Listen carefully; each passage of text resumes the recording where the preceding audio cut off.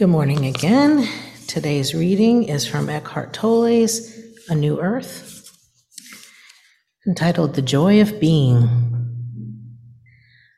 Unhappiness or negativity is a disease on our planet. What pollution is on the outer level is negativity on the inner. It is everywhere, not just in places where people don't have enough, but even more so where they have more than enough. Is that surprising? No. The affluent world is even more deeply identified with form, more lost in content, more trapped in ego. People believe themselves to be dependent on what happens for their happiness. That is to say, dependent on form. They don't realize that what happens is the most unstable thing in the universe. It changes constantly. They look upon the present moment as either marred by something that has happened and shouldn't have, or as deficient because of something that has not happened but should have. And so they miss the deeper perfection that is inherent in life itself. A perfection that is always already here, that lies beyond what is happening or not happening, beyond form. Accept the present moment and find the perfection that is deeper than any form and untouched by time.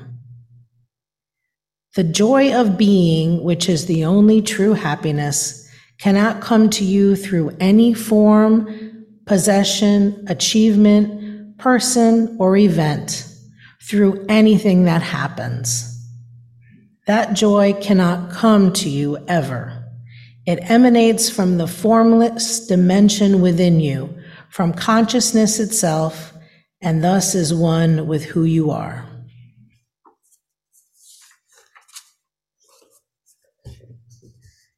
Now it's my pleasure to introduce Nathaniel Hocker. Nathaniel is a 3-year member of UUCL, a graduate of the University of Kentucky's College of Design, receiving his bachelor's and master's degree in architecture. He's currently an aspirant to UU Community Ministry within our faith tradition.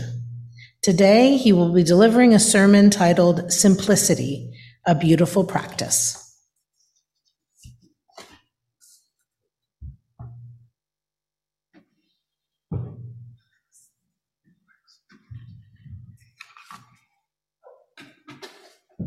Really quickly, I do want to say thank you to all of the wonderful staff and volunteers who week in and week out make our services what they are. Can we give them a round of applause?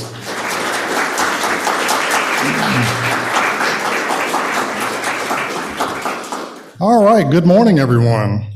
I am honored to have this time with you, as always, and I never take this time for granted, but I do want everyone to just breathe. Just take a minute and breathe.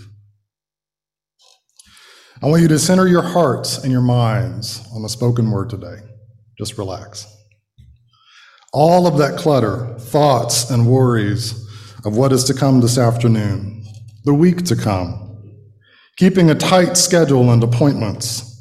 Someone or a few of you in this room have a cluttered space at home that's in need of a yard sale. Even a trip to Goodwill. Anybody? Whoever you are, just breathe. Australian-American professional organizer Peter Walsh says, clutter is not just the stuff on your floor. It's anything that stands between you and the life you want to be living.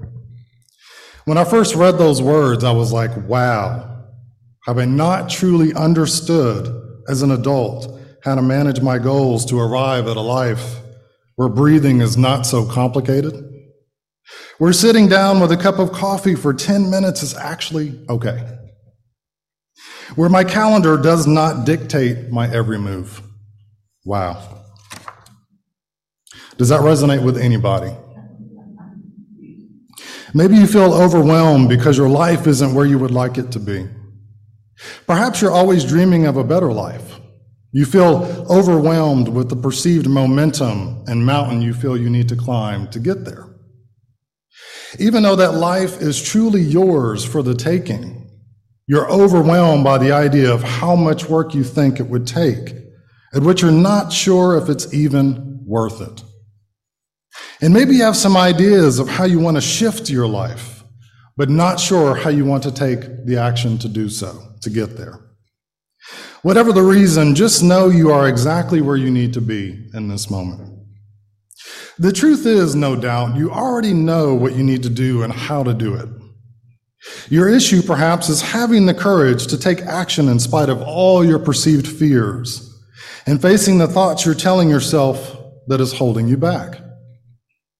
And for most of us, it's probably as simple as that.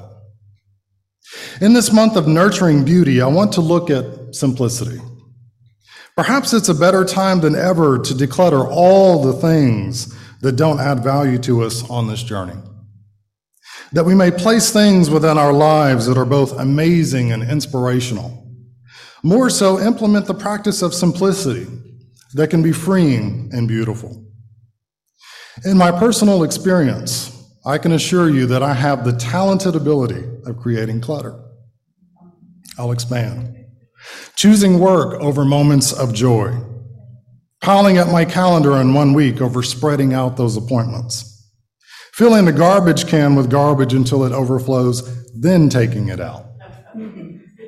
Forgetting to eat lunch during the day or taking a quick break and eating something. I am that guy. And all of these habits hold me captive to the continuation of worry and constraint. I am held down by habit over change that might make things simpler. It's complicated, or is it? And while I understand that I am human and that I am constantly growing, the change towards simplification in practice is often a resistance. I get all of that, but why is it that we hesitate to simplify the things in our personal experiences that continue to consume so much of our vital energy? Could it be that we have adopted a more worldly view that perfection is only achieved when we add more to our lives than doing more in our lives with less? Could it be that we as a society have become consumed by consumption? And might it be that we are not truly accomplished as humanity unless we are exhausted? I cannot tell you how many magazines, commercials, books, and Pinterest boards have tons of advice for leading a simpler life. Magazine headlines scream at us, tips for doing it all, 10 organizing secrets, 3 must-have cleaners, 5 easy weeknight meals, the best skincare routine, the best kitchen design. They all promise that the so-called secrets they possess will lead to a simple, organized, contented, and more beautiful life. But it doesn't take long to realize that all their tips and tricks just leave us with more to do, more to buy, and a great deal more to long for. More, and more. It does anything but make us content. Furthermore, perhaps they are unaware that just maybe the beauty within simplicity doesn't have anything to do with stuff alone. Nonetheless, this mantra of more is everything persists.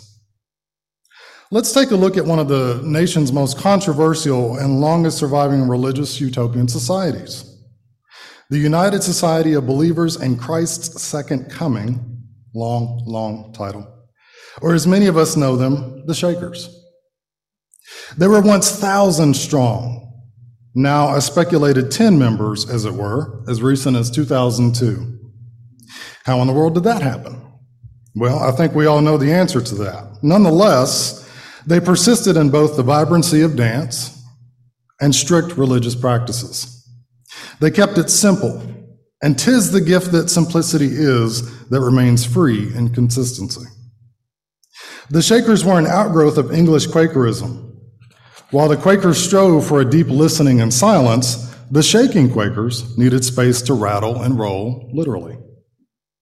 With their expansion of 24 communities into 8 states, something was happening with this newfound simplicity and all that it could offer. By 1850, there were nearly 4,000 Shakers, And over the last 200 years, over 20,000 Americans have spent at least a portion of their lives as Shakers. However, by the 1860s, Shakerism began to decline as the spiritualist movement took hold of many of their communities. According to the spiritualist movement, it was possible to reconcile both the physical world, that of the flesh, with the spiritual world, that of worship and dedication to God. This was in direct conflict with Shaker values, and many Shakers began to fantasize of a life without such stringent religious rule. Furthermore, Shaker numbers dwindled because as a commune that forbade marriage and sexual activity, there was no procreation, no sustainability. Any Shakers who violated the terms of celibacy were exiled from the community.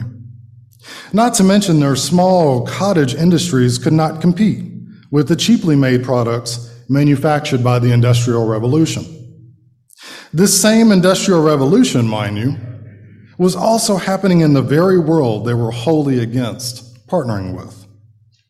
Perhaps the four basic tenets of Mother Ann Lee, communal living, celibacy, regular confessions of sins, and separation from the outside world, were too complex in their simplification efforts toward perfection. Too much of a hindrance that would eventually hinder their growth. Here are the parts that capture my interest. The Shakers were connected to many reform movements of the 19th century, including feminism, pacifism, and isolationism. Fugitive people who were deemed to a life of slavery, including Sojourner Truth, visited the Enfield Shaker community in Connecticut. Furthermore, the Shakers would purchase those who ran from slavery, just so they did not have to go back. They believed in emancipation from slavery. Non-Christians in all races were welcome, with the stipulation that they abide by and agree to these four principles. The Shakers also believed in gender equality. Not only were they led by a woman, women had a voice, even though their spheres of activity and responsibility were kept separate. They invented things to make work easier, technologies to make work life simpler. They invented the clothespin to hang linens and clothing and keep them on the line, a circular saw to cut wood with ease, speeding up their production, the revolving oven to ensure food was cooked thoroughly all the way through, the seed packet that we still buy seeds in, a wheel-driven washing machine, the still popular flat straw broom. The invention list goes on. And who could ignore their minimalist yet beautiful architecture, the soothing relief of their interior design, their desire for simple furnishings, their exquisite craftsmanship. Their hands truly did keep to the plow and innovation, as their hearts remained ever in direction only to their God. Their vision of less seemed more in their sanctum, as they chose to remain sanctified from the broader secular community. While Shakerism had and still maintains a great impact on American culture, here are some takeaways from their practices that may lend as simple life lessons for us today. Y'all ready for these? Just checking. All right, number one, the Shakers put into practice conformity, which in psychology is defined as the act of changing one's behaviors, beliefs, or attitudes to fit in with other people. Conformity is attractive to many because it is easier to follow what other people are doing than strike out on your own. It essentially alleviates independence. Lesson number one, seeking to fill your life with the clutter of someone else's ideas imposed on you is a waste of the unique human being you already are.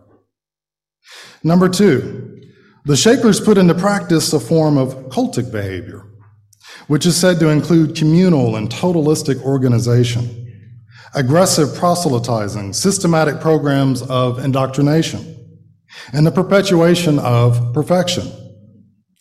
Lesson number two, humanity has never been, is not, and will never be perfect. And just because we are not perfect does not make it so that any one of us should become robotic toward achieving the impossible. Number three, Religion was the foundation for which the communities were built upon. Religion, in all its tumultuous past and present, has a tendency to be used in a divisive way that becomes weaponized. It can be used to destroy the very intentions we set out to do good, and can be translated in a way that does not belong to a justified morality. It continues in an evolution to suit the societal needs of wherever it is employed. Lesson number 3. Many folks out there are great at teaching religion, but many miss the message when love becomes conditional and limitations are placed on acceptance. Number 4, sustainability was, for a long time, a mystery within Shakerism. We now can see it did not benefit them in their decision to practice celibacy, among other things. And in the very broadest sense, sustainability has aimed to sustain the environment, the economy, and social dimensions of any society. The hope is the ability to maintain or support a process continuously over time, that growth becomes the output of such efforts. The final lesson. When you limit the utilization of the very tools you have to succeed, more oftentimes than not, you're faced with a reality that doesn't match your intent. Now, these life lessons are not meant to condemn the Shakers in any way. And while many in the world might think of the Shakers as hippies without the sex, perhaps they indeed were an overly zealous people who were limited by their beliefs, religiously bound, prohibited to evolve alongside the world, a people whose furniture was perhaps a bit more sturdy than their practices. It certainly wasn't as simple as intended for them, was it? Whatever we might think, we might consider that they did live communally. They practiced ecstatic dancing and singing and believed in gender and racial equality during an era when women and people deemed to a life of slavery were seen as chattel. They thought that God was both male and female, and also believed that when Jesus returns, he'd come back as a woman. It's no wonder the Shakers attracted skepticism and controversy during their heyday in the 19th century.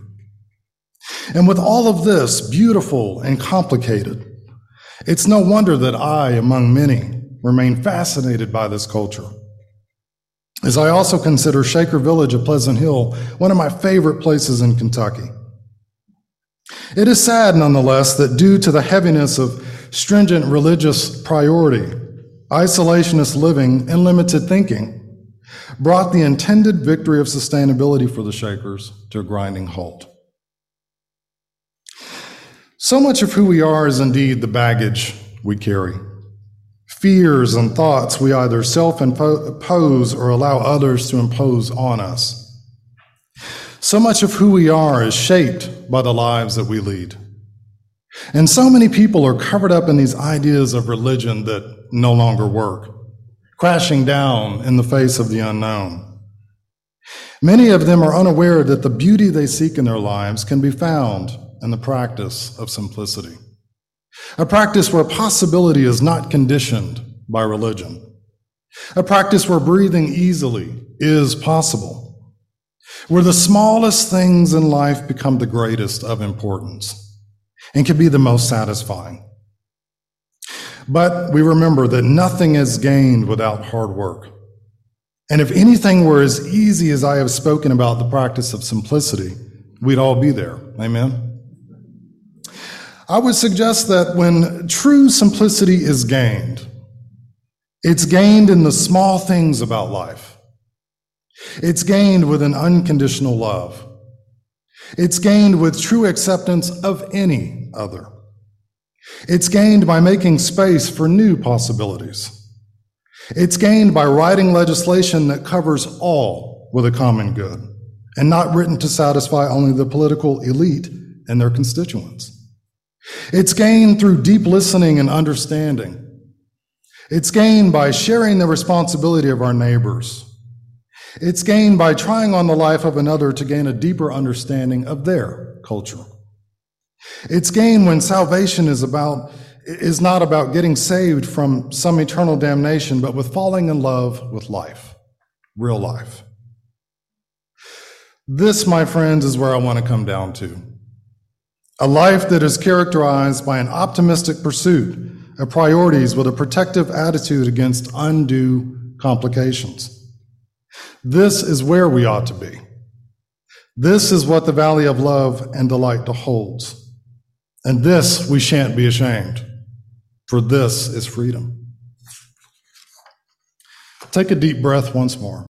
May we turn and turn till we come round right. Amen? May it be so.